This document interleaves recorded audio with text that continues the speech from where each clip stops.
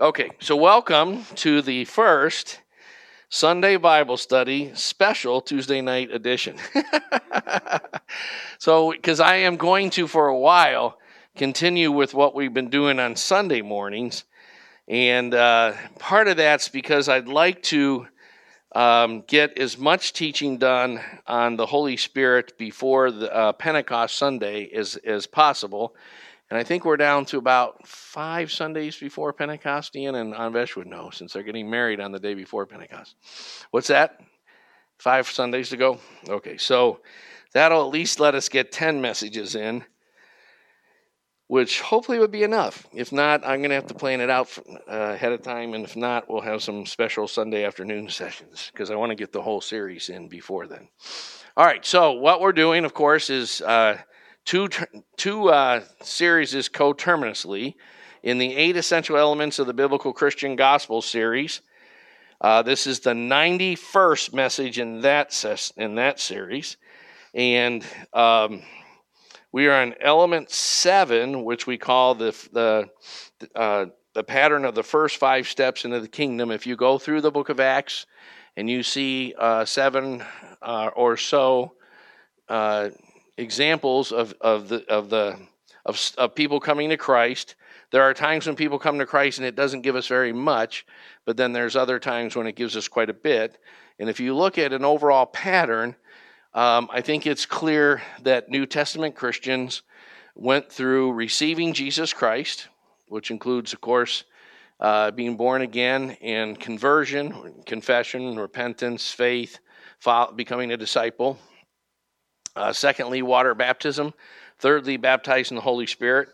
Fourthly, deliverance from demonic oppressions and demonic spirits, which often brought emotional, spiritual, and physical and mental healings. And sometimes the healings were not necessarily related to demonic spirits. Sometimes they were. And then lastly, they started a New Testament lifestyle. And that New Testament lifestyle always had 2 directions, just like the cross has 2 directions. A lot of people use the cross to teach this because there's that vertical aspect between God and us, and every Christian should have spiritual disciplines of seeking God, reading His Word, and other spiritual disciplines, drawing near to God with praise and prayer, fasting, etc. We praying in spiritual prayer language called speaking in tongues. All of these kinds of spiritual disciplines help us, should be a daily thing for Christians, and help us encounter the Lord every day. And, the goal being to walk in the Spirit eventually all the time, and not just get stirred up in the Spirit a couple times a week at a worship meeting.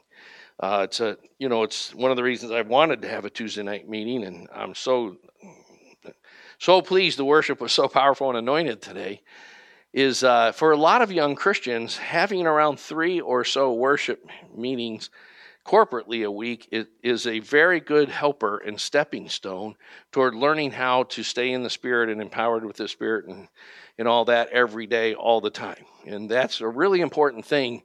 You cannot live the Christian life if you don't get empowered by the Holy Spirit every day. The Christian life's not just difficult, it's impossible.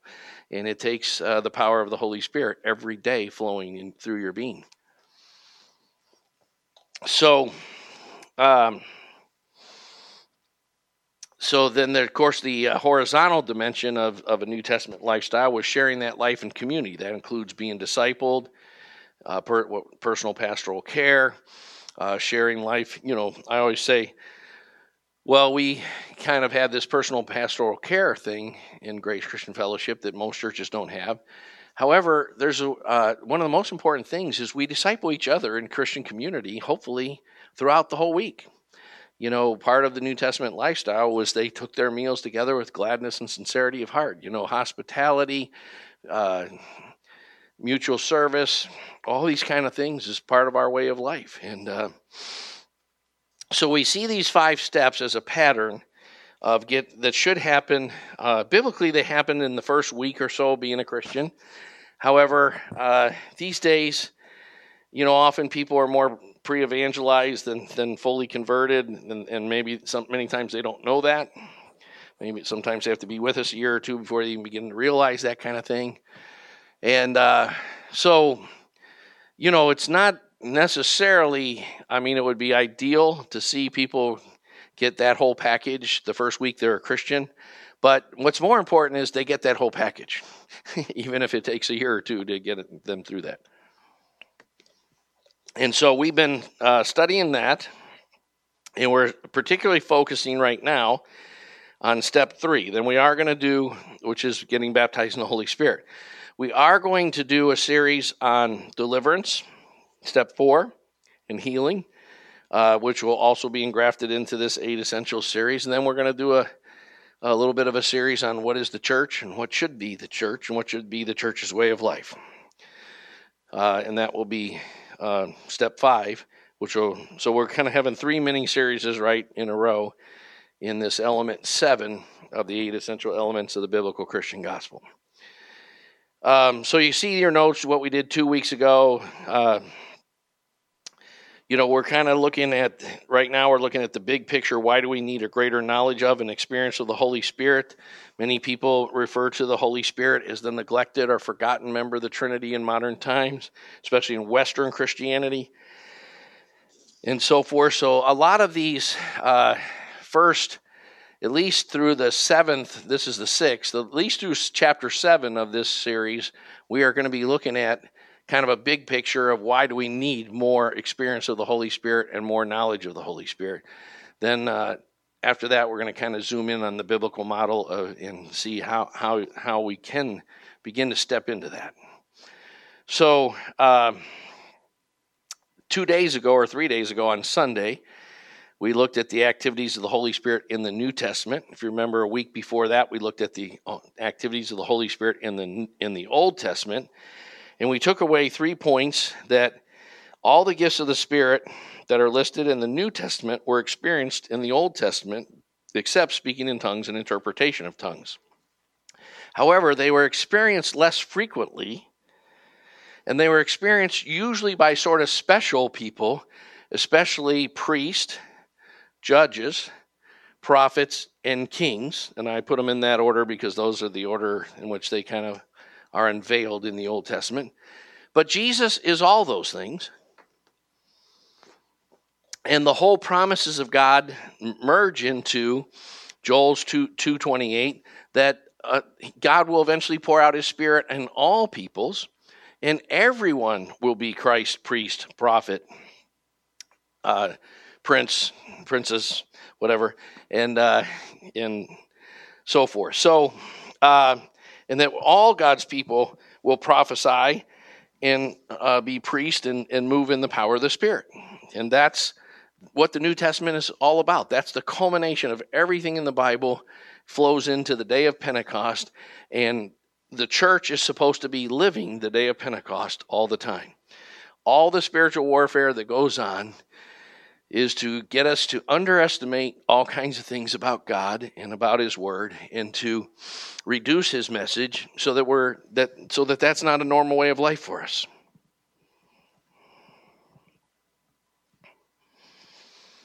So,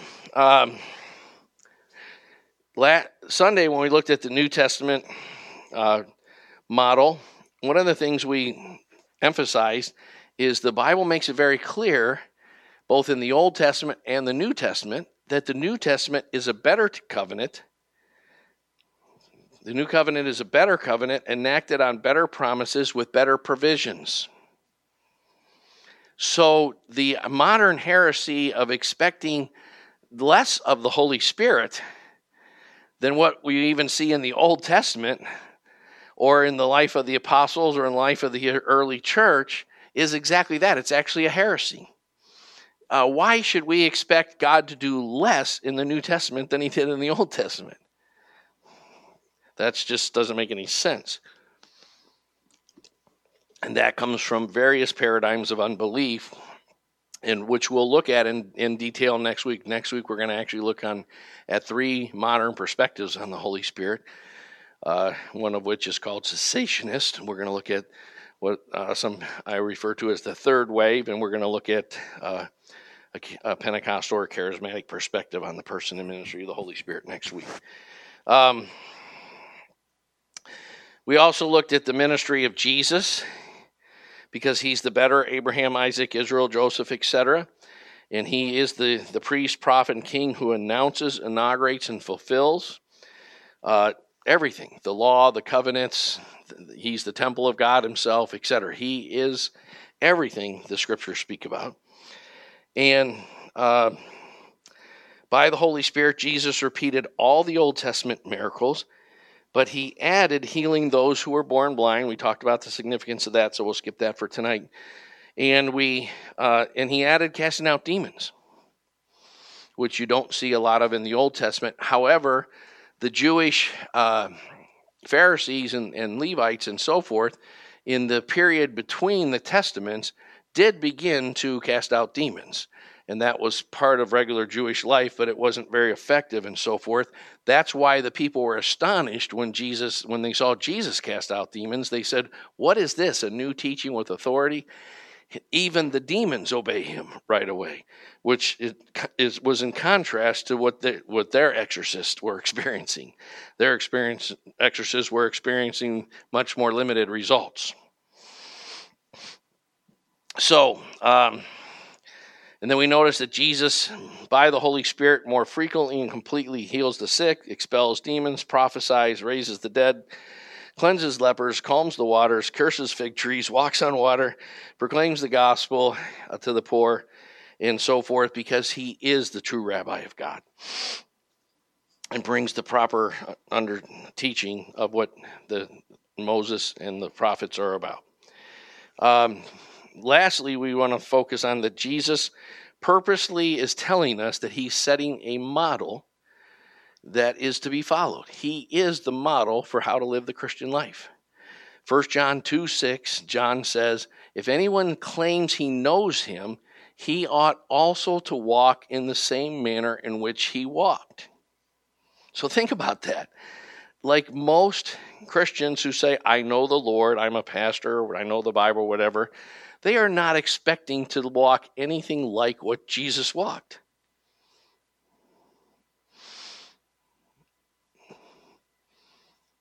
That is not a common expectation today.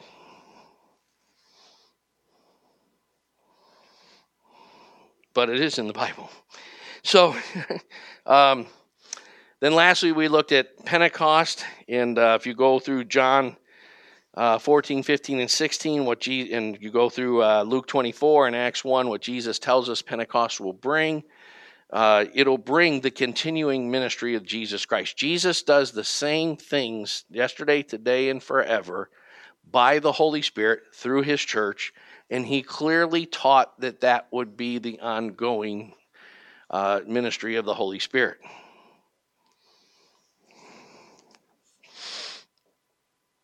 That's in, of course, John 7:39, John 14. Well, we've covered all those scriptures. John 14, 15, 16, Luke 24, Acts 1, lots of places. Then lastly, we talked about the 9 gifts of the Holy Spirit as listed in 1 Corinthians 12. Just in case you don't know what those are, we will talk a little bit about them at the end of this series, because getting baptized in the Holy Spirit is supposed to be a stepping stone to greater fruit of the Holy Spirit. It should actually bring greater testings, because God wants to take you from the initial experience of being baptized in the Spirit through a wilderness like Jesus went through, to walking in the power of the Spirit and doing the kinds of things Jesus did. That's the normal progression of the Christian life.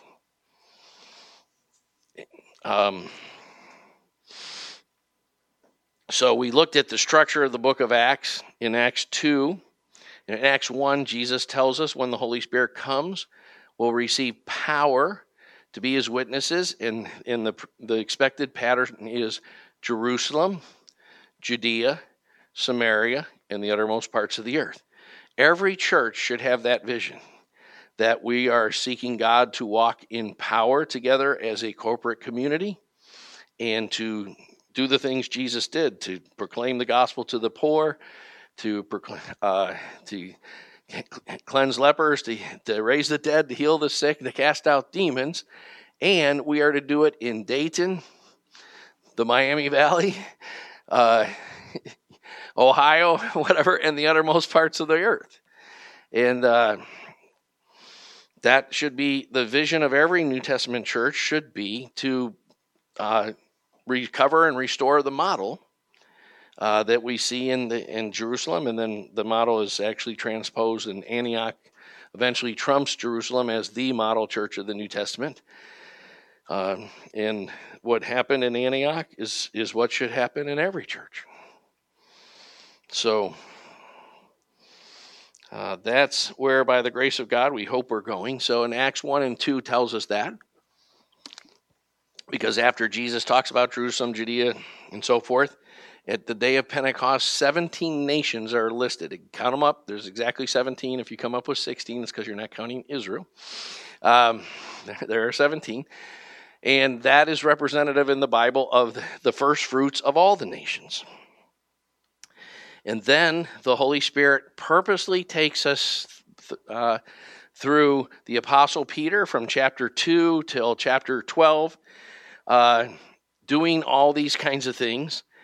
And then the Apostle Paul overlaps Peter a little bit, because we first see him as Saul killing, participating in Stephen's stoning. Some of us had just as bad a start. Well, maybe not. Hopefully not. Hopefully none of you stoned any Christians before you encountered Christ, but you probably did in your heart. At least I hated Christians before I was a Christian, to be honest. I really disliked Christians. But I didn't kill any of them except in my heart. But Paul encounters Jesus in Acts chapter 9, and from there we see Paul follow the same pattern. And if you ever want to have a fun exercise, make a document or something, or a spreadsheet, put Peter on one side, Paul on the other side, and go through all the things by the Holy Spirit that they miraculously did and match them up. They're almost identical on purpose. They both raised the dead. They both cast out demons. They both healed lame people. Peter's shadow heals people. Paul's handkerchiefs heal people. Don't you wish sometimes that certain things weren't in the Bible because of the modern faith message TV people? It's like, Luke, you should have known that someday modern guys would exploit that. No, anyway. But Paul was so anointed that even his handkerchiefs, would heal people. That's a whole subject in itself that we won't be going into at this time. But look at the parallels. And we are going to, then of course, Jesus uses the phrase, the promise of the Father, in Acts 1. Peter uses it. It appears twice in Acts 2. And so forth. And we're going to look at the concept of the promise of the Father from Genesis to Revelation in a whole message coming up in this series. So we won't get into that for now. Now, tonight, what I want to do is look at the ongoing activities of the Holy Spirit after the New Testament canon. Now, those words are chosen carefully, as we'll see. So, we looked at the activities of the Holy Spirit in the Old Testament. Then we looked at the New Testament. Now, one of the perspectives, which we'll talk about next week, that's in the church today, and happens to be, unfortunately, in Western Christianity, it's a dying perspective very quickly in Central America, South America, Africa, lots of places in the world. It is, it is becoming a very minority perspective. But Anvesh and I minister to people in India by Google Hangouts, and we're dealing with a family where, the husband has gotten baptized in the Holy Spirit, and the wife has gone to a cessationist church all her life, and she wants nothing she's not even open to studying who the Holy Spirit is and so forth, because the Holy Spirit doesn't do these things today. So the perspective of cessationism, there's actually the old cessationist perspective and what I might call the new cessationist perspective. And we'll talk about that a little bit here soon. So the old cessationist perspective is that the gifts of the Holy Spirit that we see in 1 Corinthians 12 and the supernatural activities that we see in the book of Acts through Peter, Paul, of course, others like Philip and so forth, that those were given just to spread the gospel, and as part of, they'll use basically 2 verses, one, and that's all they use, and they take both of them out of their context quite badly. I don't want to get into this too much this week, but John 16, they say the Holy Spirit was given to lead into all the truth. So after the New Testament was written, he doesn't, have that function anymore. And we'll see next week that he doesn't have the function of writing new scripture anymore. But the scripture always needs to be revealed to every generation and illuminated to every generation. And he still leads the church out of darkness into light and truth all the time. You need that in your life every day by the power of the Holy Spirit. So, the original cessationist perspectives then also says that 1 Corinthians 13, when it says we know in part and we prophesy in part, that the full came and the perfect came, not like the context would lead you to believe that when we go to be with Jesus is the obvious context, but they would actually say that was when the scripture was written. Now, so what they would say is that the miracles that we see, speaking in tongues, interpretation of tongues, casting out of demons, words of knowledge, words of wisdom, gifts of healings, and so forth. We could list all 9 of the gifts of the Spirit if we wanted. That all these ceased when the last apostles died and the New Testament was completely written.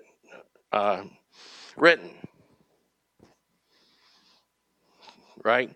So we're going to deal with that perspective in terms of Scripture next week. But this week, we're going to do it in regards to history. Because the problem is that doesn't bear up with church history. Because there are tens of thousands of documented cases in every century of church history of these things happening and continuing to happen. They do seem to explode more at some times in some periods and through some movements than at others. There has been a remarkable increase of these things in the 20th and 21st century.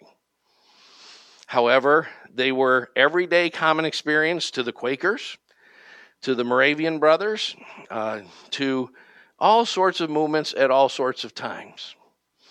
So we're going to just look into that just a little bit. Now, because of that, one of the things that has become obvious to even the cessationist is that we can't argue that the Holy Spirit's gifts stopped with the apostles, but they do seem to slow down a little bit just prior to St. Augustine, and then they pick up in St. Augustine, so there's no, this perspective doesn't really deal with that. But there's this now perspective that I actually gave a name to it. I just made it up this afternoon. Where did I put that? Somewhere in here. I call it the new delayed cessationism. That's it. And what that perspective is that after the New Testament epistles and Gospels and the book of Acts and so forth was written, Revelation, if you know anything about the development of the canon, I would say that all of those books were written before 70 A.D., I'm a very conservative person about that stuff. There are, even among evangelicals and fundamentalists, some of them would say that some of John's writings were written after 70 A.D. There's a lot of speculation that John died approximately 90 A.D. or in the early 90s A.D. But what is clear is that miracles are still going on for several centuries after that. During the time when the scripture was first written, the books began to be distributed among churches throughout the Roman Empire and beyond. Thomas took the gospel all the way to India in the first century. If you go to India, there are certain places in India that they call themselves Thomas Christians. And they trace their roots back to the Apostle Thomas preaching the gospel to them in approximately 60 A.D. If you go to certain places in Finland and Norway and Sweden, they will claim that either James or Andrew made it to Finland, Sweden, and so forth. It's clear that some made it to England in the first century and so forth. So it does go beyond, of course, England was in the Roman Empire technically. So it does go beyond the boundaries of the Roman Empire in the first century. But all of these churches would seek to have copies not only of what we would call the Old Testament scriptures, which they just called the scriptures or the Jewish scriptures, the 39 books of the Old Testament that had been settled. You know, the 39 books that we use today were settled more than a century before Christ. As various Jewish leaders in the Sanhedrin said, these are the books we accept. These are the books that are considered apocrypha or extra, not necessarily fully inerrant and infallible and inspired. Doesn't mean they're not valuable for history or whatever. But so that list of 39 books was accepted by Christ in his teachings and accepted by the early church. And therefore, they took it so seriously that lots of people in many cases, spent every day of their whole lives making copies so more people would have copies. They didn't have like digital printers or they didn't have Gutenberg's press yet or anything like that. So they made hand copies.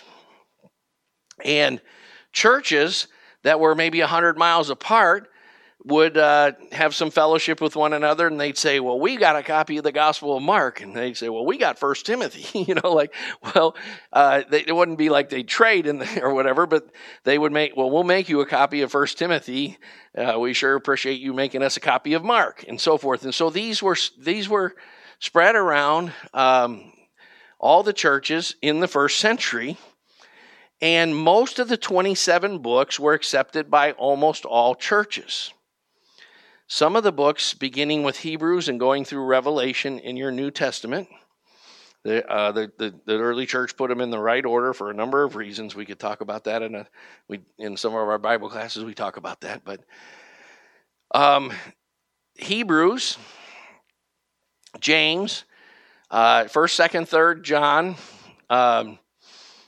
not so much 1st and 2nd Peter, Revelation. There were occasionally a church that they might just have 22 of the 27 or 25 of the 27. And there were occasionally a church here or there that might say, well, we don't know if we should accept Hebrews as authoritative scripture as the rest. But for the most part, the 27 books that we now use were accepted as early as 70 AD by almost every church. Over time, 1 Corinthians 11:19, Paul says, he's making a prophecy that kind of guided the church for the next 5 centuries or so. He said, but there must be heresies introduced in order that the way of the truth may become evident or obvious. So even as early as the later parts of the New Testament, false Christian ideas began to emerge within the church. And many scriptures in the New Testament warn us of that. There will also be false prophets that will arise among you and introduce destructive heresies and take away the sheep. Watch out for these and so forth. Much of Colossians and 1 John was actually, both of those were written to counteract kind of pre-Gnostic ideas that eventually developed into full-blown Gnosticism, but the seed ideas were already influencing the church. Just like today, much of evangelical Christianity is neo-Gnostic. So, hopefully this isn't boring to you. This is really important stuff. Very important because it has to do with why you can rely on the books of the New Testament that you have. So, God ordained a process whereby certain people would challenge the authority of the Scripture. And it kind of came to a head with a heretic named Marcion. And Marcion was a Gnostic, but he added his own particular twist in Gnosticism. And he basically came up with the idea that's very popular today, that the God of the Old Testament is a bad, mean, judgmental law God, and the God of the New Testament is a loving, grace, peace, we like him kind of God. And therefore, Marcion rejected the whole Old Testament and most of the New Testament. And Paul is often referred to as the apostle of grace and the apostle of the Holy Spirit. Marcion liked some of Paul's stuff, but he didn't like James at all. He didn't like the Gospels much because he didn't want to acknowledge that Jesus became a human being. So he didn't like the Gospels and Acts. And he had a list of about 14 of the 27 New Testament books that he accepted parts of those books. Well, this forced the church to give a response. One of the things that I hope you're equipped to do is sometimes you need to know how to witness to a Jehovah's Witness or a Mormon or, the Way International or a Mooney or what have you. And one of the best ways to know how to do that is to defend the basic doctrines of Christology that we spent 31 weeks in this series on. Because, for instance, the Christian Science Bible, they have gone through even their Greek New Testament and taken out some of the most obvious references to the deity of Jesus, and they have their own Watchtower version. Hey, get me a cup of coffee too, if there's coffee. Stephen can do it. It's okay. Is that just plain coffee or? Okay, not sugar? Well, get me a double cup though, will you? Oh, actually, I got one over here maybe, right? So, whatever. Just give me another cup, if you will. So, thank you. Where was I? Coffee, love it. Thank you, Jesus, for coffee. Coffee and tea, where would the world be without those things? The whole entire economy of the world would be very different. But the history of the world would have gone very different. There would have been no Boston Tea Party, for one thing. But, yeah, so back to heresies. Thank you. So the church had to respond. Many of you know who Athanasius was. Both Anvesh and Deanna did reports on Athanasius in the church history class, right? And Athanasius, his critics called him the Black Dwarf because if you know anything about church history, it was actually the black African Christians that saved the church in the 3rd and 4th century. Very important fact to know because if you listen to hip-hop music and so forth, one of the major doctrines of African Americans today is that Christianity is a white man's religion. And actually, I'm sorry to tell you white people, but Christianity was predominantly a black man's religion in the 3rd and 4th century, and we wouldn't be here without the black Christians that saved the church in the 3rd and 4th century. But anyway, that notwithstanding, one of those was named Athanasius. And Athanasius, in one of his letters or encyclicals, endorsed the 27 books that we use today based on all he knew of church history up till then. And he was the first to kind of give an official list of the 27 books. Later, councils, the Second Council of Nicaea and so forth, 2 or 3 church councils took up the issue and certified the 27 books that we call the inspired, inerrant Word of God, New Testament today.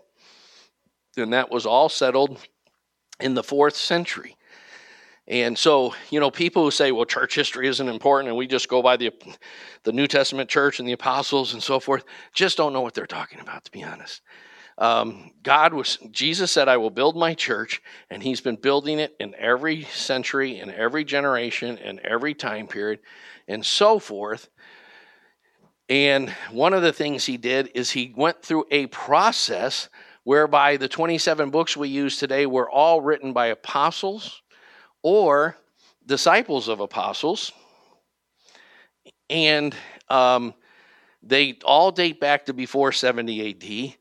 But there was a process whereby the church confirmed their inerrancy and infallibility based on a number of important criteria that we teach in other series at other times. Now, that's kind of important because one of the new theories that I don't know what to call it, so I just called it the new delayed cessationism. One of the things that a lot of cessationists have had to admit is there's too many miracles in the 2nd, 3rd, and 4th century to say that the gifts of the Spirit stopped with the apostles. They're,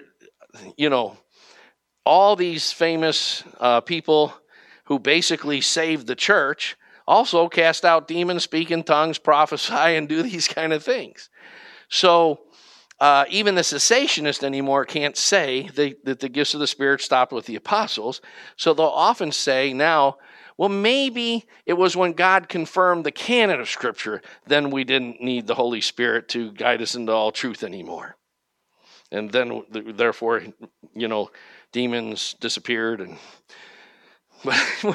whatever, and we stopped doing all these things. However, the problem with that is that's nonsense. And that's why the reason I went into that lengthy explanation is we're going to see, starting with Augustine of Hippo tonight. Augustine was he had a Christian mother. He had a pagan father. Happens a lot, especially in modern times. And Augustine became a wild and crazy kind of guy. And he had a concubine, which was very unheard of for those days, for like 14 years. And he was an unbeliever.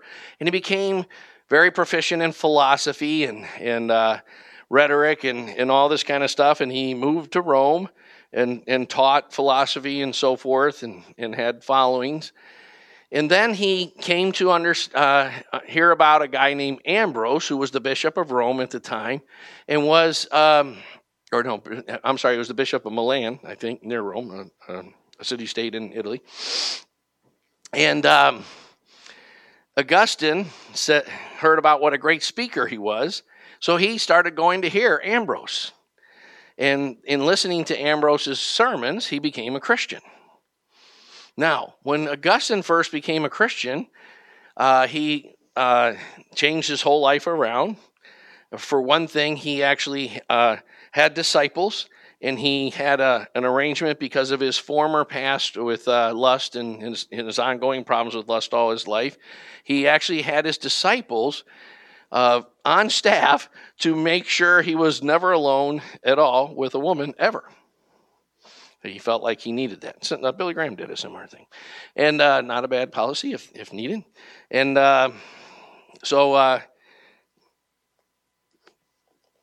Augustine becomes a very famous Christian. He wrote the Confessions. He wrote the City of God.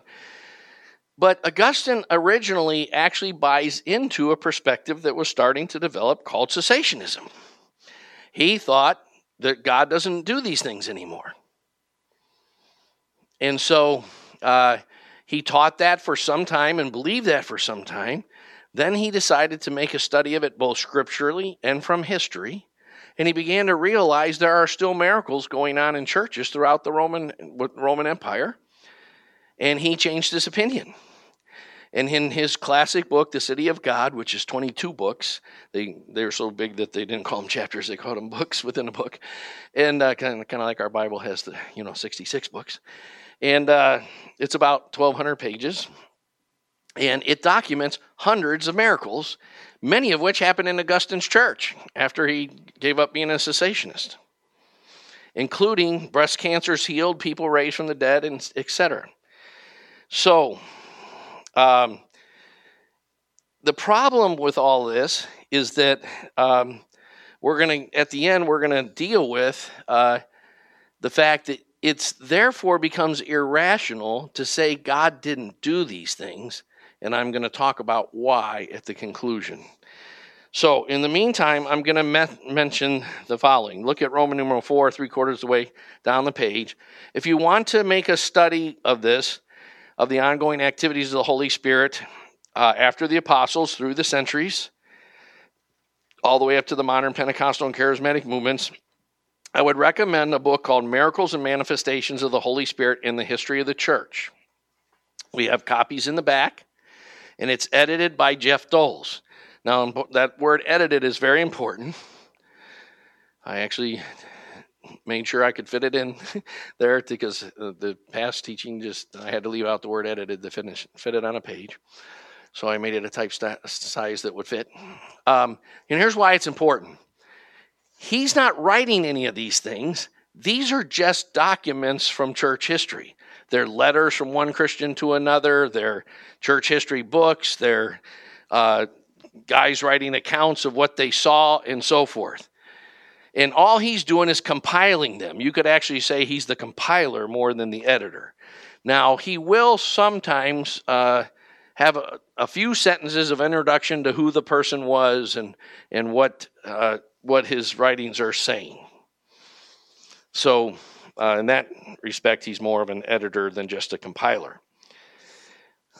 So I highly recommend that you get the book and keep it on your coffee table or in your bathroom if you're the kind of person that reads on the throne. I can't do that, but some people love doing that. And I used to read in the bathtub, but it's so, you got to really be disciplined not to let the book get wet. But I was always thinking there should be laminated books. The whole book is waterproof. But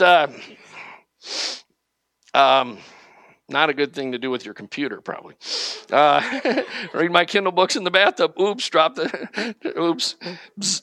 All right. So anyway, if you don't want to buy the book, I am told that Google Reads, which I don't know how to use, has more free. You can read. Like how Amazon has this. What do they call it? Look Inside for free or whatever. So Amazon has so much of this book, Look Inside, for free that you don't need to buy the book. Just read what you can read for free.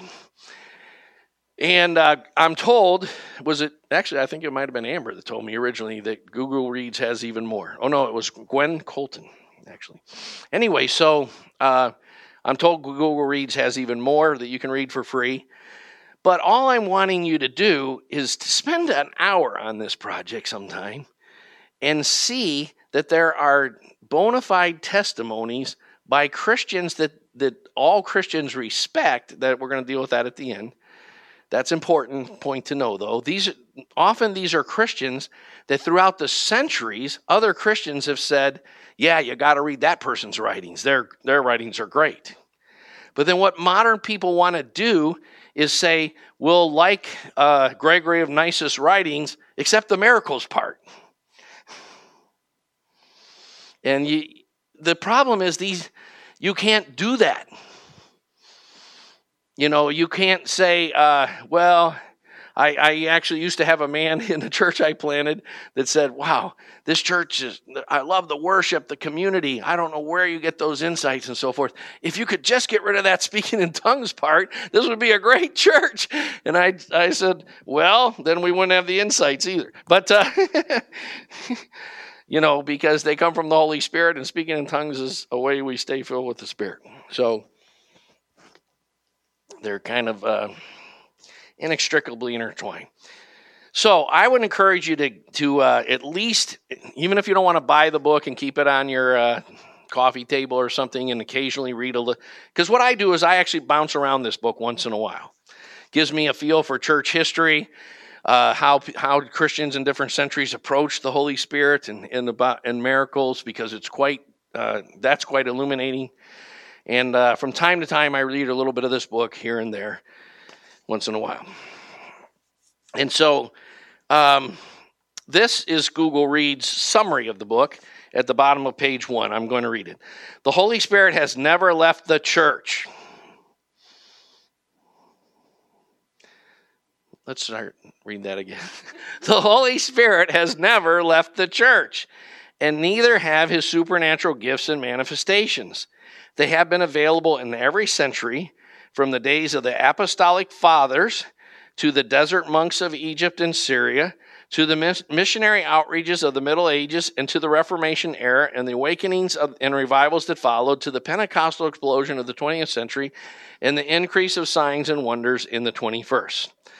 Now, that phrase, the apostolic fathers, if you have never taken any church history, refers to all the church leaders, beginning with the death of the last apostles, people like Polycarp, who was actually an Ignatius of Antioch, people who were actually discipled by John and so forth, but outlived John, is the last apostle, all the way through Augustine in people of Augustine's time. So these are church leaders in the 2nd, 3rd, 4th, and 5th century, while the church was in the process of canonizing the scriptures and writing the creeds and defending and defining the faith that had been given to us, as Jude 3 says, once and for all by the apostles. But that faith had to be fought for a few centuries, because it was attacked from within and without, and God ordained those attacks so that the truth would survive through the ecumenical councils, the creeds, and the canonization of the New Testament. And you can't reject those things as unimportant, and otherwise you can't really say, I believe the Bible. I mean, everyone does that today, but that's not coming from understanding what the Scripture is actually saying about Scripture. So that's important. The Apostolic Fathers include some of the people we're going to look at tonight, but you would start with especially Polycarp, who was a disciple of John, and you might take it at least through St. Augustine, who again is important because Augustine documents many miracles approximately 100 years after the canonization of Scripture. Does that make sense? All right, second paragraph. Miracles, healings, deliverances, prophecies, dreams, visions, and even raising the dead have all been in operation throughout the history of the church. Anglicans, Baptists, Catholics, Congregationalists, Lutherans, Methodists, Moravians, Presbyterians, Quakers, and many others have experienced the supernatural gifts and workings of the Spirit over the century. That's very important as well. These have not been limited to small sections of the church. There was a time when no Baptist would be against miracles. Now most Baptists are. Miracles and manifestations of the Holy Spirit in the history of the church, that's the name of the book, gathers up numerous accounts from a variety of historical sources and provides a handy reference to those who want to know more about, 1, how the church has understood and operated in the gifts and manifestations of the Holy Spirit at various times in history.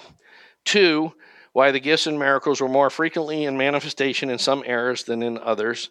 3, the many ways the church has ministered in healing and deliverance. And 4, how the Holy Spirit manifested in great revivals, how the river of gifts and miracles continues today.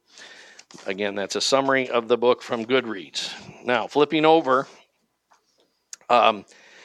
if those of you who've actually lead people through the former Holy Spirit series that we did, that was 4 chapters, or have at least been through it enough that you remember it, remember that we had a chapter 2b, which was called The Activities of the Holy Spirit After the Apostles.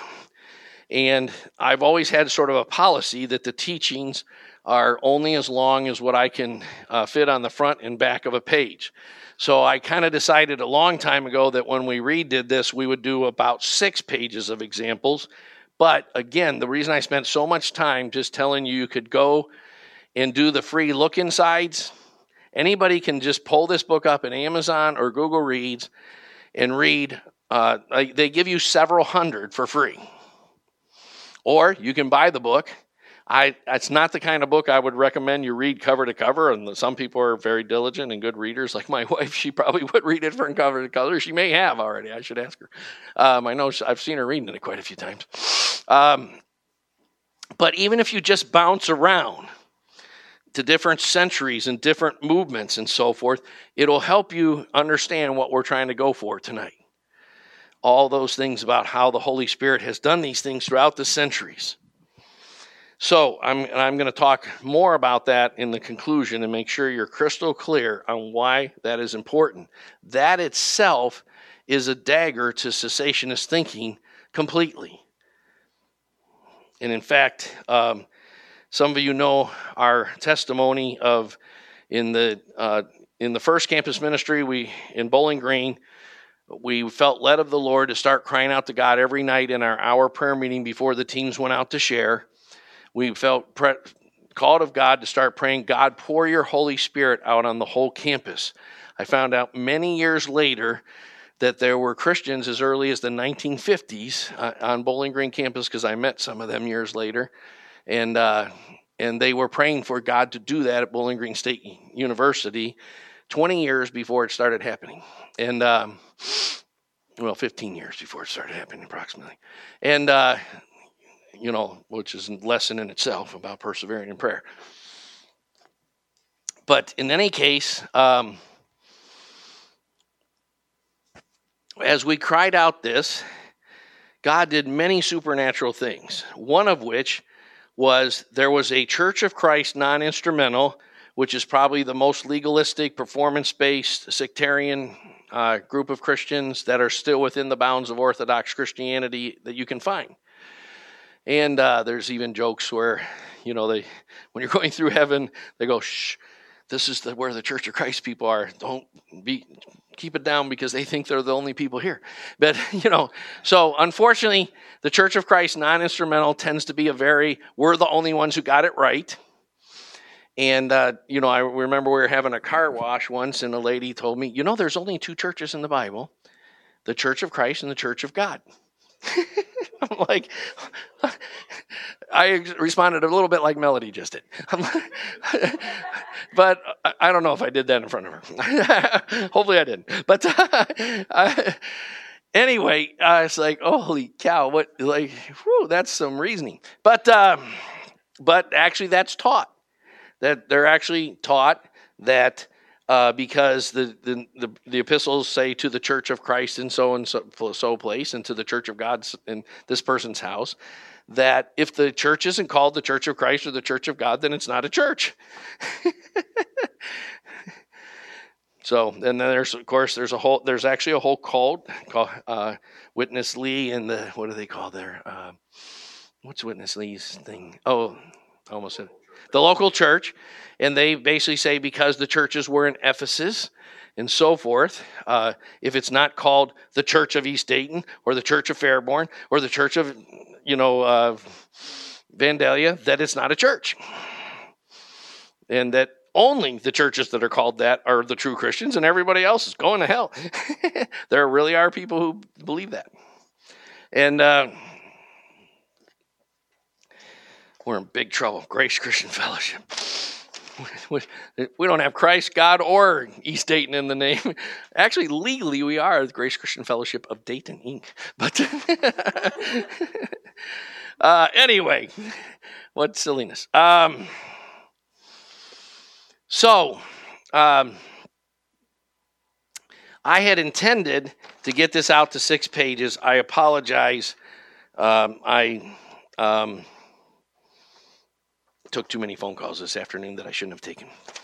So, Justin Martyr is the only one I've added to the old one. I meant to add a whole bunch of them.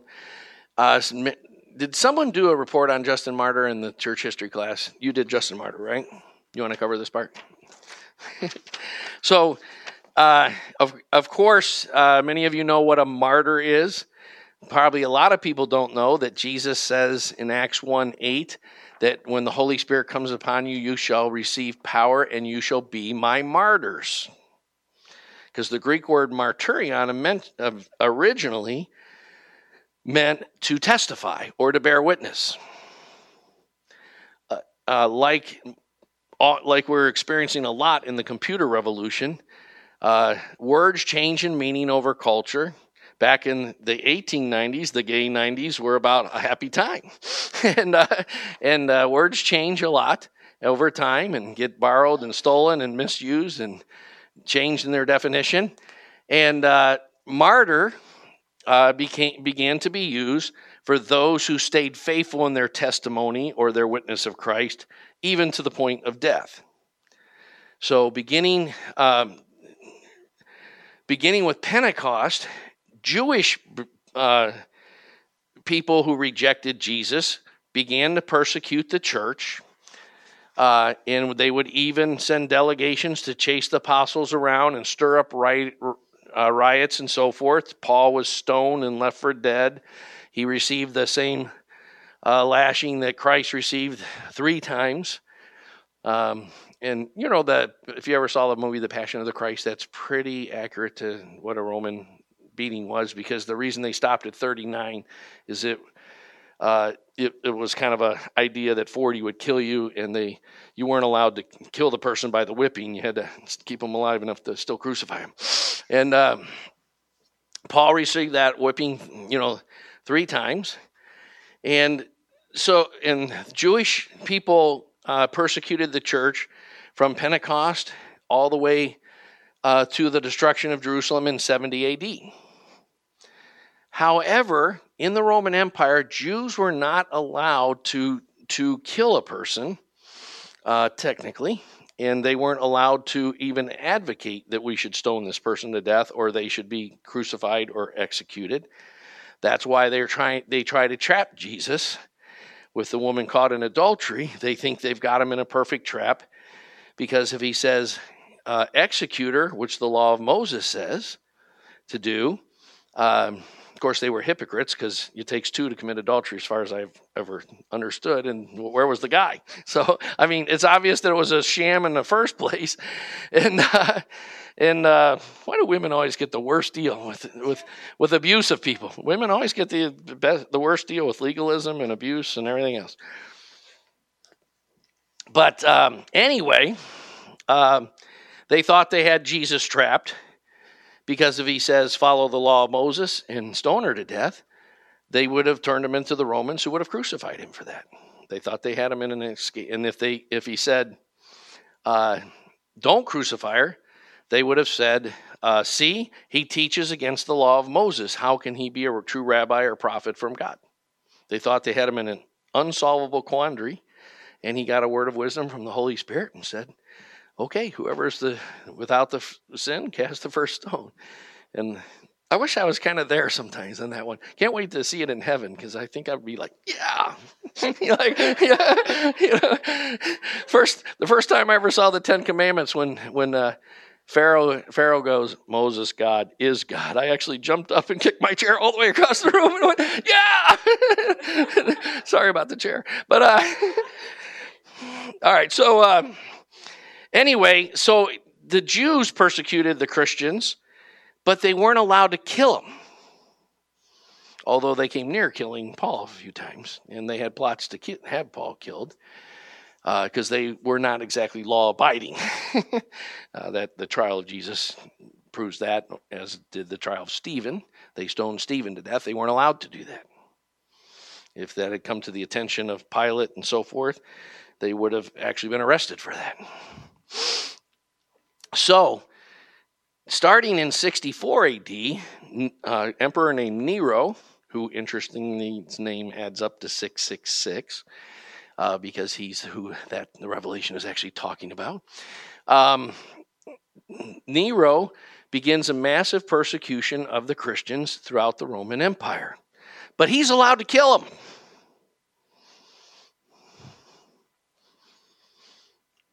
And so that persecution came and went in various intensities up until the great persecution of Diocletian that ended around 311, 313 AD, right before Constantine made Christianity legal. So for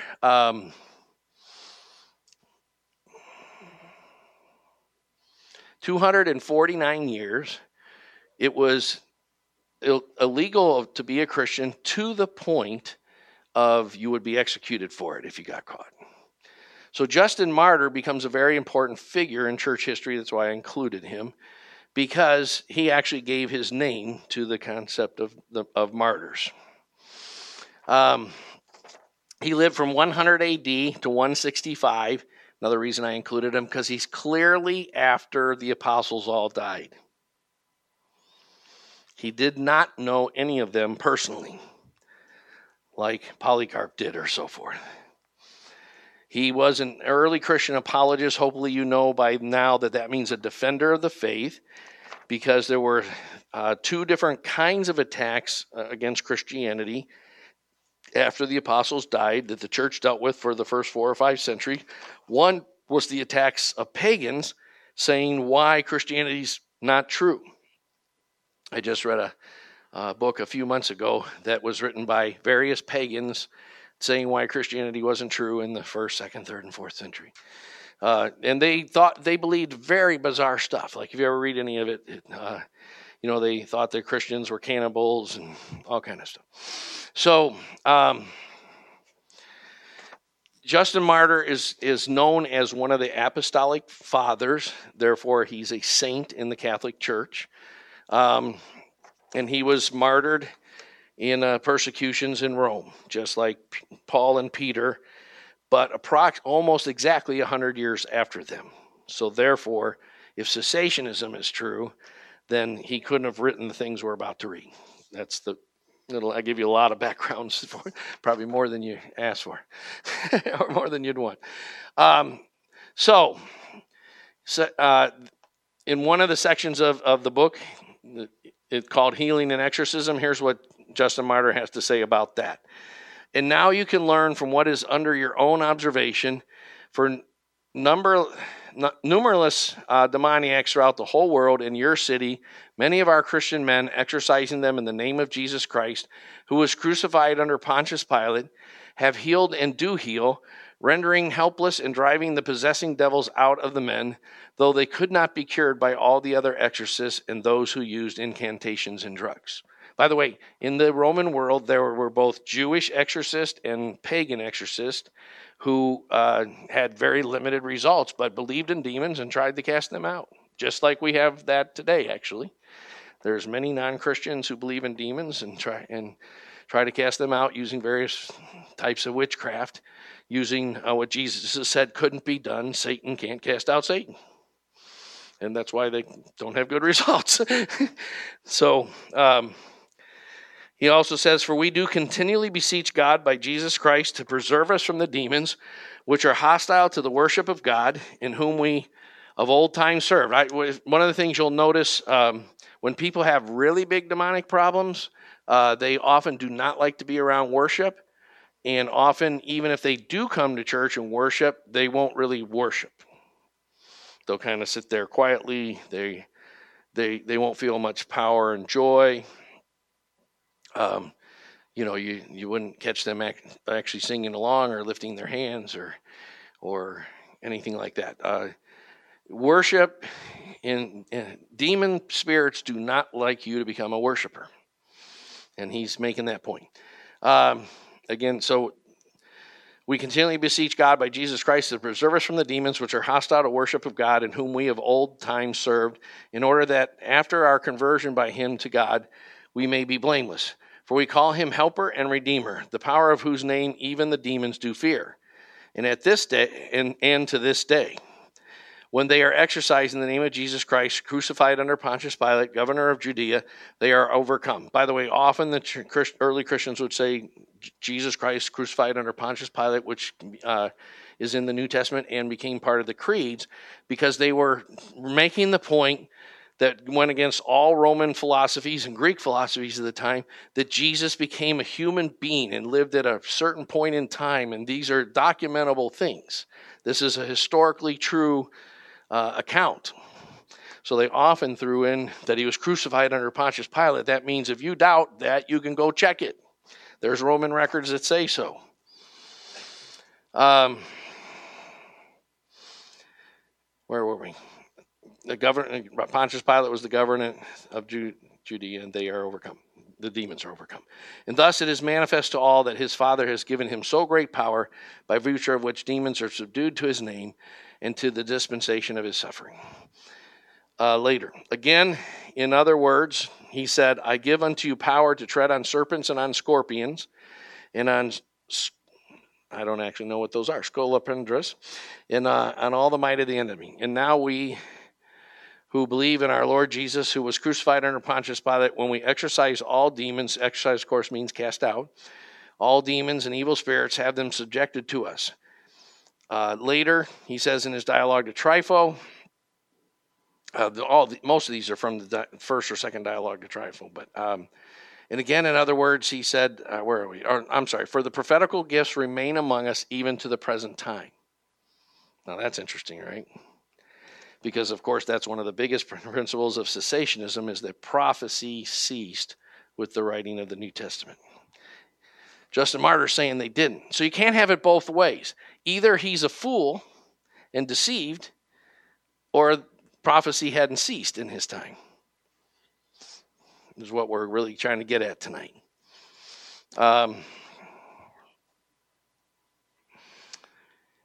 Next, for every demon, when exorcised in the name of this very Son of God, who is the firstborn of every creature, who became man by the Virgin, who suffered and was crucified under Pontius Pilate by your nation, who died, who rose from the dead and ascended into heaven, is overcome and subdued. Now it is possible to see amongst us women and men who possess gifts of the Spirit of God. Notice women and men. Gregory the Wonder Worker, I chose him because he has a great name. Now we're moving into the 3rd century. Now we're,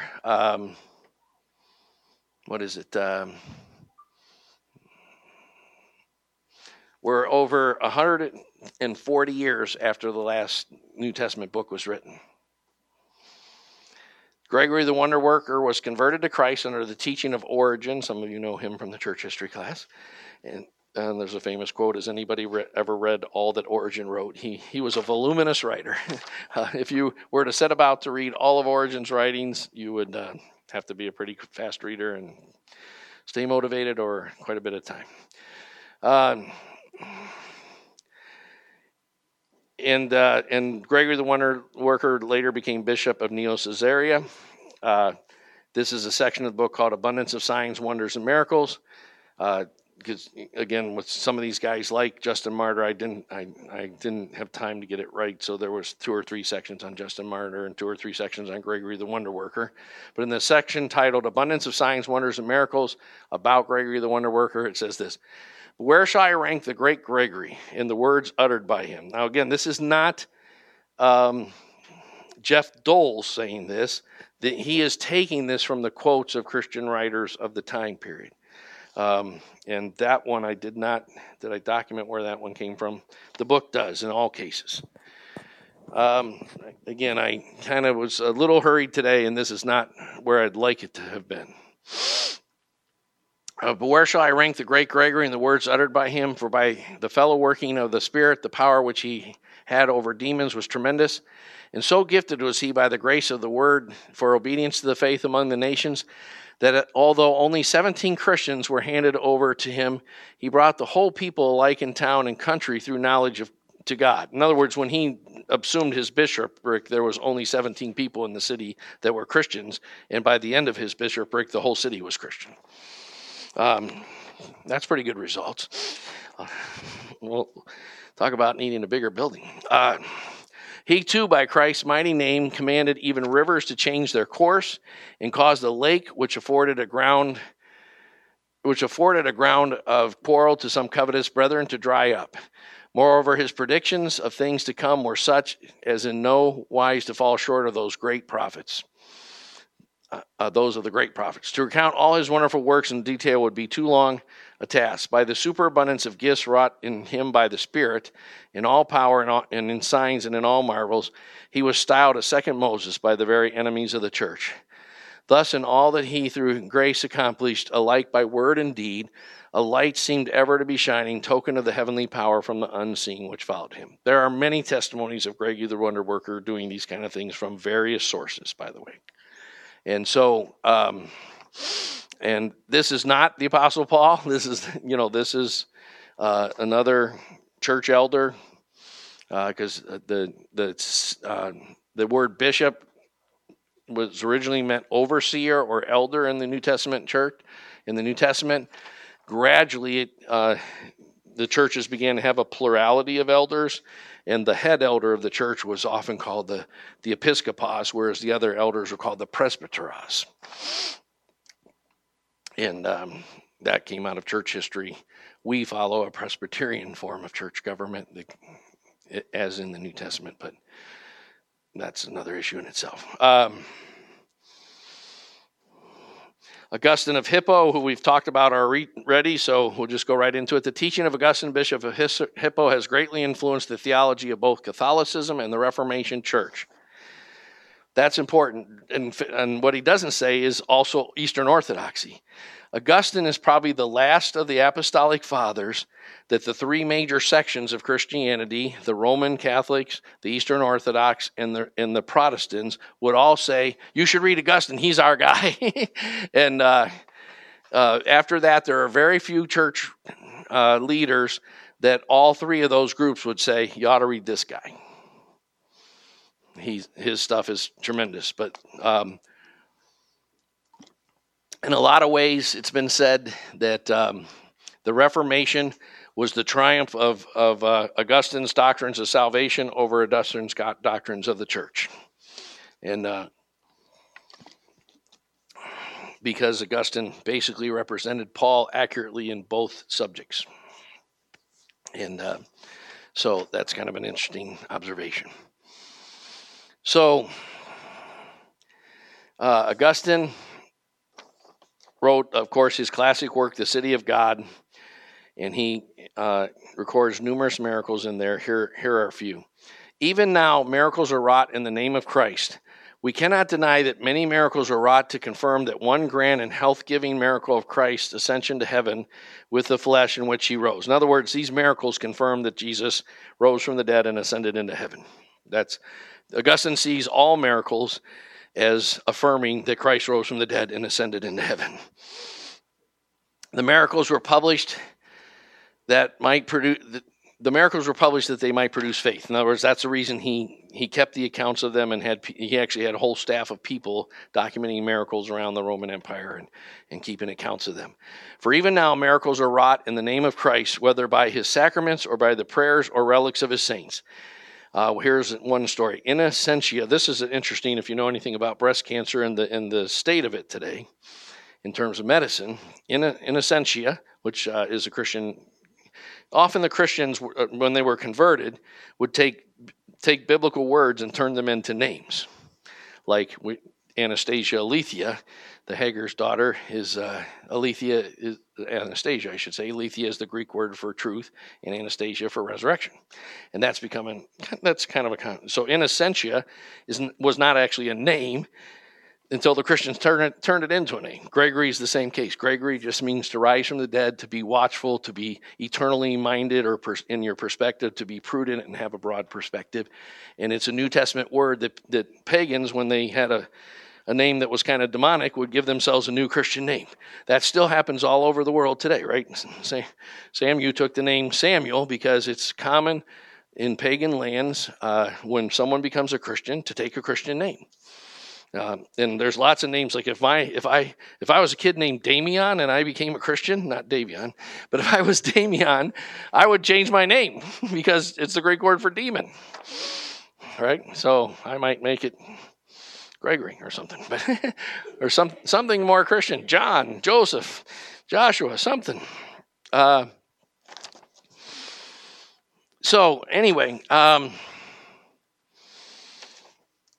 in Essentia is breast cancer. So this is pretty cool stuff. In the same city of Carthage lived in Essentia a very devout woman of the highest rank in the state. She had cancer in one of her breasts, a disease which, as physicians say, is incurable. Ordinarily, therefore, they either amputate or so separate from the body the member on which the disease has ceased, or that the patient's life may be prolonged a little. Though death is inevitable, even if somewhat delayed, they abandon all remedies, following, as they say, the advice of Hippocrates, Hippocratic Oath, and so forth.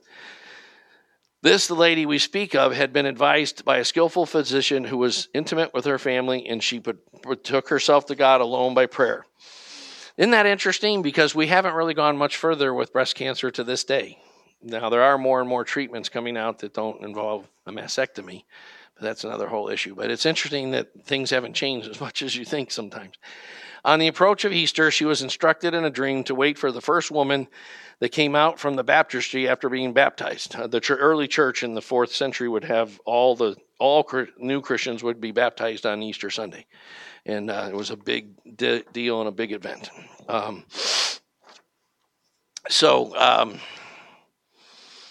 Let's see. So after being baptized, and to ask her to make the sign of Christ upon her sore.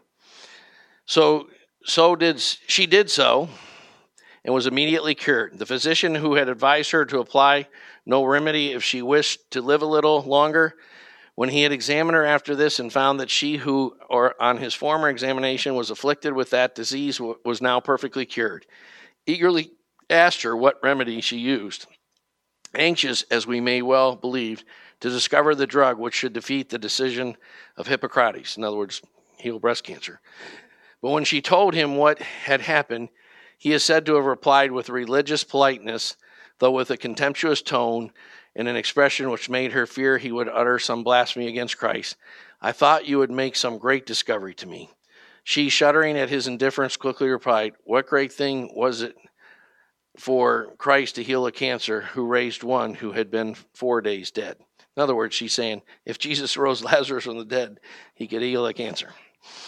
For when I saw in our own times frequent signs of the presence of divine power similar to those which had been given of old, I desired that narratives might be written, judging that the multitude should not remain ignorant of these things. Even now, therefore, many miracles are wrought. The same God who wrought these, we read of still performing them by whom he will, and as he will.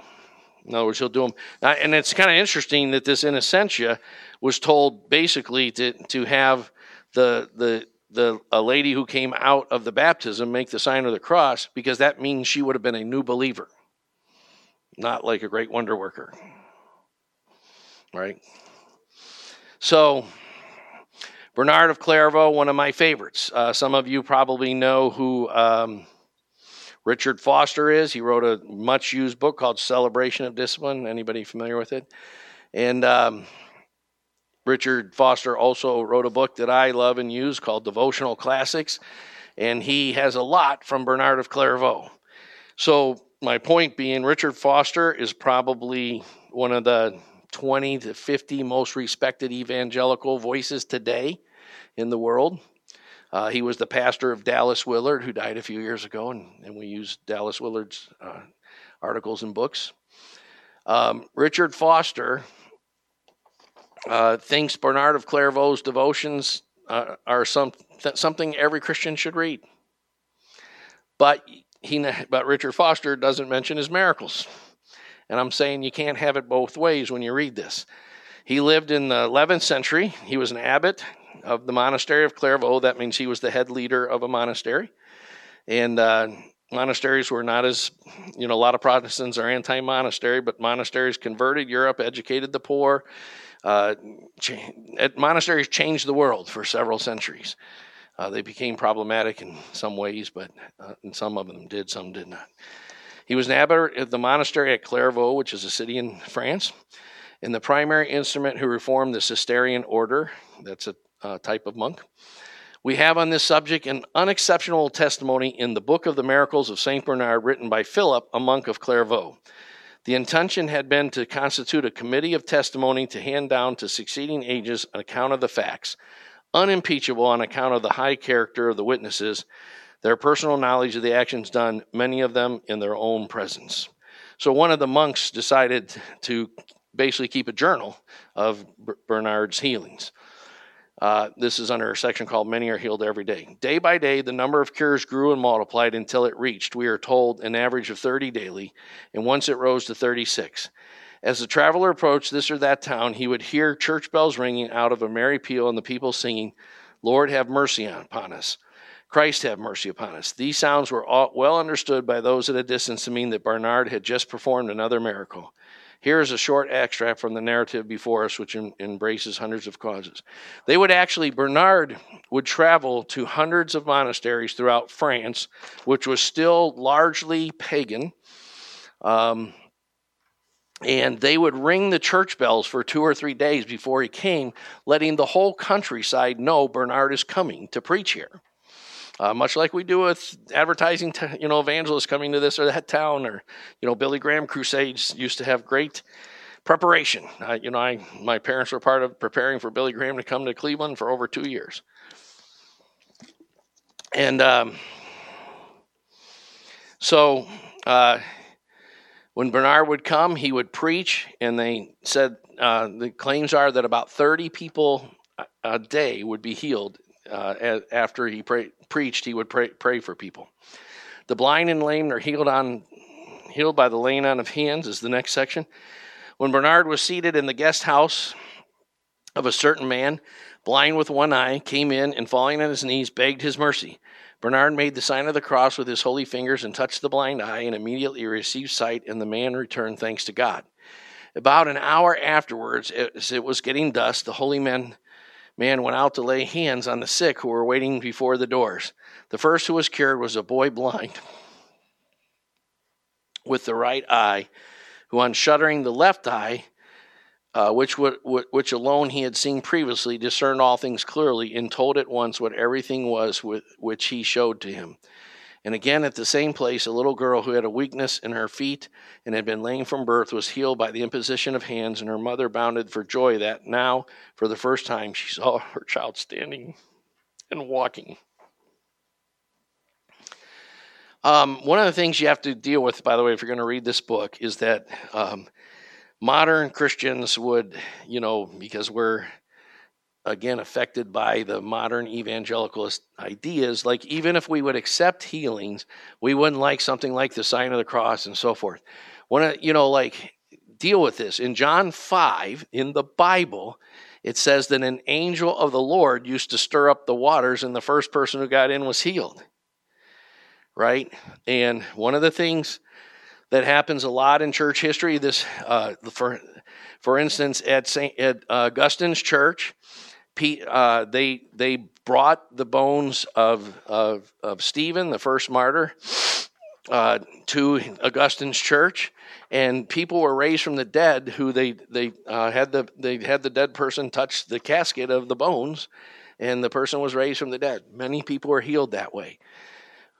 If you have problems with that, I would just ask you to consider that even if you study like what Oral Roberts did, and who was one of the biggest names in what was called the movement, the 40s and 50s, the Latter-day Rain movement, there was always a thing you did to touch or something to release your faith. And the way they thought, that was a time when symbolism they weren't anti-symbolism, and they understood communion and lots of things a lot deeper than what we understand today. And they basically associated Stephen. It wasn't Stephen worship or prayer to Stephen or anything at that time, actually. They associated it with his faithfulness and witness to Christ.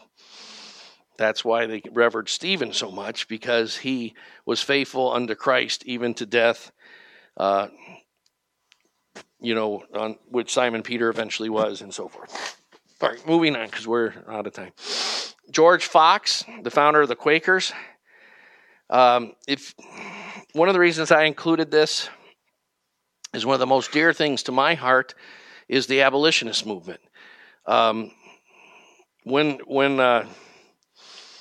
When African American slavery started, it was the first racial kind of slavery and the most evil kind of slavery the world had ever seen in many ways. And so nobody in Europe was crying out against it until the Quakers started to cry out against it. And the Quakers started and continued to lead the abolitionist movement until eventually it was successful. George Fox started the Quakers and wrote a very famous book called Fox's Book of Martyrs that documents all the people who died for Christ during the Reformation times. A young boy miraculously healed, and there was a boy lying in the cradle, which they rocked, about 11 years old, and he was grown almost double. And I cast my eye upon the boy. Notice the boy probably had cerebral palsy. That's near to home for us. And seeing he was dirty, I bid the lass wash his face and his hands and get him up and bring him to me. So she brought him to me, and I bid her take and wash him again, for she had not washed him clean. Then I was moved of the Lord to lay my hands upon him and speak to him, and so bid the lass take him again and put on his clothes, and after we passed away. And sometime after I called at the house, I met his mother, but did not light In other words, she didn't recognize him. Oh, stay, she says. Or he didn't stay. And have a meeting at our house, for all the country is convinced by the great miracles that was done by thee upon my son. For we had carried him to wells and the bath, and all the doctors had given him over. For his grandfather and father feared he would have died, and their name have gone out, having but that son. But presently after you were gone, says she, we came home and found our son playing in the streets.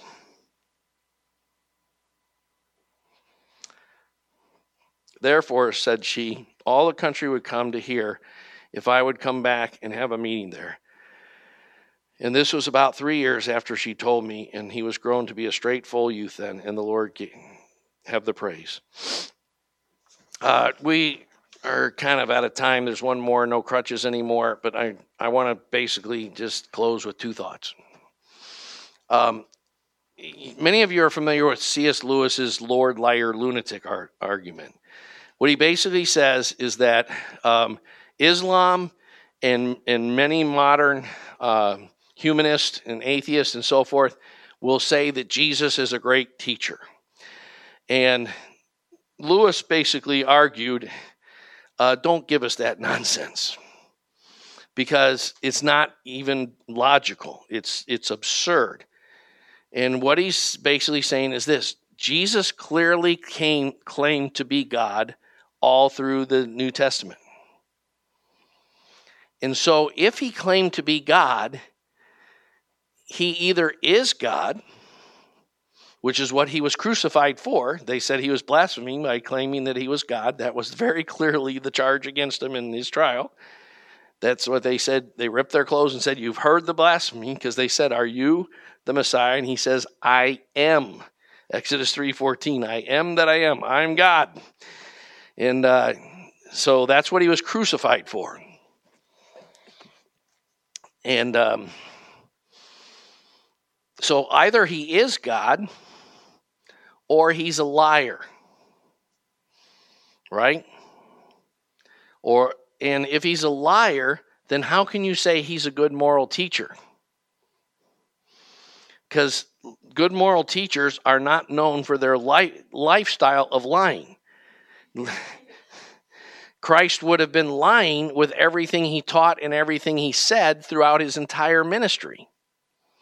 So there's no room there to say he's a good moral teacher. He's either the Lord or a liar. You got to choose one or the other. There's a third option that makes sense. Maybe he's crazy. I have ministered to a number of people over the years in insane asylums who said to me that they were God. However, I have never known a single one of them to have any sense of rationality or sensibility or a sense of, coherence in their life. They were clearly fractured, discombobulated, very deeply troubled people that you could see that when you walked in the door before you even began to talk to them. Unfortunately, one of my LSD friends from my pre-Christian days who got into LSD to the point where you can't take LSD every day and get the effects, so he took LSD every other day until he totally lost his mind, and he told me he was God. And, and that he had power over angels and all kind of things. And he had, believe me, by the time he was in the insane asylum, he had all kinds of spiritual activity going on. But he was not God, nor rational, nor in touch with reality, and so forth. Now, the problem with the third option that's saying Jesus, it's logical if you only go so far. When he says, I'm God, maybe he's crazy. The problem is this. For 3.5 years, the best minds of the nation of Israel tried to get him to say something they could use against him. They came up with incredible quandaries, one of which we spent time on tonight with the woman at the well, or the woman caught in adultery. Should we pay taxes to Caesar or not, and so forth. He disarmed every one of them. They were never able to catch him in something foolish said. I've been teaching tonight since, when did we start? About 8 o'clock or something. And 7:40, I think. So, and I've said a lot of things I wish I hadn't said. I wish I had managed my time better. But Jesus never said one wrong thing, even though he didn't have notes or these were real life situations, and he is the most together, coherent, balanced, practical, rational individual. Just when you consider that they were trying to trip him up, and you read through the Gospels, you have to stop and take worship breaks. Because he's amazing. And I've tried to seek God for 40-some years, and by the grace of God, I've grown some. And the more I read the Gospels and the more I think about it, the more I know he's amazing, and I'm not. Not even in the same zip code. Right? I mean, I hope you all see that for yourselves as well. Wow. So the problem is the lunatic thing is just absurd. So you're left with he's either lying or he's Lord. And throughout centuries, his people have been known for the truth. They've built more hospitals, and, everyone likes to bash what Christians have done over the centuries. And Christians have done some terrible things in the name of Christ. Christians have done more great things than any other religion of the world by 100 times in terms of hospitals, feeding the poor, anti-slavery, etc., etc. More wonderful things have been done in the name of Christ than all other religions of the world put together. So, in the same way, if you start documenting these, going through all these miracles of all these Christians throughout the centuries, you have to either conclude that they're all lying. But then why would all the Christians and philosophers say we should read their books? And they were a great Christian, and boy, everyone should study Bernard Clairvaux's devotionals. Right? So, it's absurd. Frankly, the cessationist position is absurd just on the basis of history. It's irrational. It has to be motivated by something strongly wrong. I would argue strongly demonic. Because, of course, Satan hates the name of Jesus, and he hates to see miracles wrought in the name of Jesus. It's as simple as that. There can be no other real rational explanation for the position of not believing that all of these Christians throughout the centuries did astounding miracles, and because their lives backed up their testimony. Not that any of them were perfect. But, for instance, Bernard of Clairvaux, he's a mixed bag like every other Christian. He regretted all his life. He recommended and preached the Second Crusade and lived to regret that. However, no other figure in church history outside the New Testament writers and St. Augustine is as recommended by Luther, Calvin, Knox, and all the reformers. All of them thought Bernard of Clairvaux. Martin Luther said, it is impossible for anyone to love Jesus more than Bernard of Clairvaux did. So you can't have it both ways. Either he did these miracles, or he really was somehow pulling the wool over everyone's eyes and he wasn't a real Christian. So my last point, that was my second to last point, is this. One of the reasons we're focusing on this right now is by the grace of God, we have a little bit of spiritual momentum. And as long as we can, by the grace of God, keep our plurality and our discipleship and our community, and if we can keep our emphasis on biblical studies and a culture of catechism and so forth, which most charismatic groups do not have, this will undergird with wisdom and respectability that has to be respected what God is doing here. And I believe we're just beginning to step into some anointing. And God wants us to pursue this until the lame are walking, the blind are seeing. And we have many deliverances that are as astounding as some of the ones we've had recently. and so forth.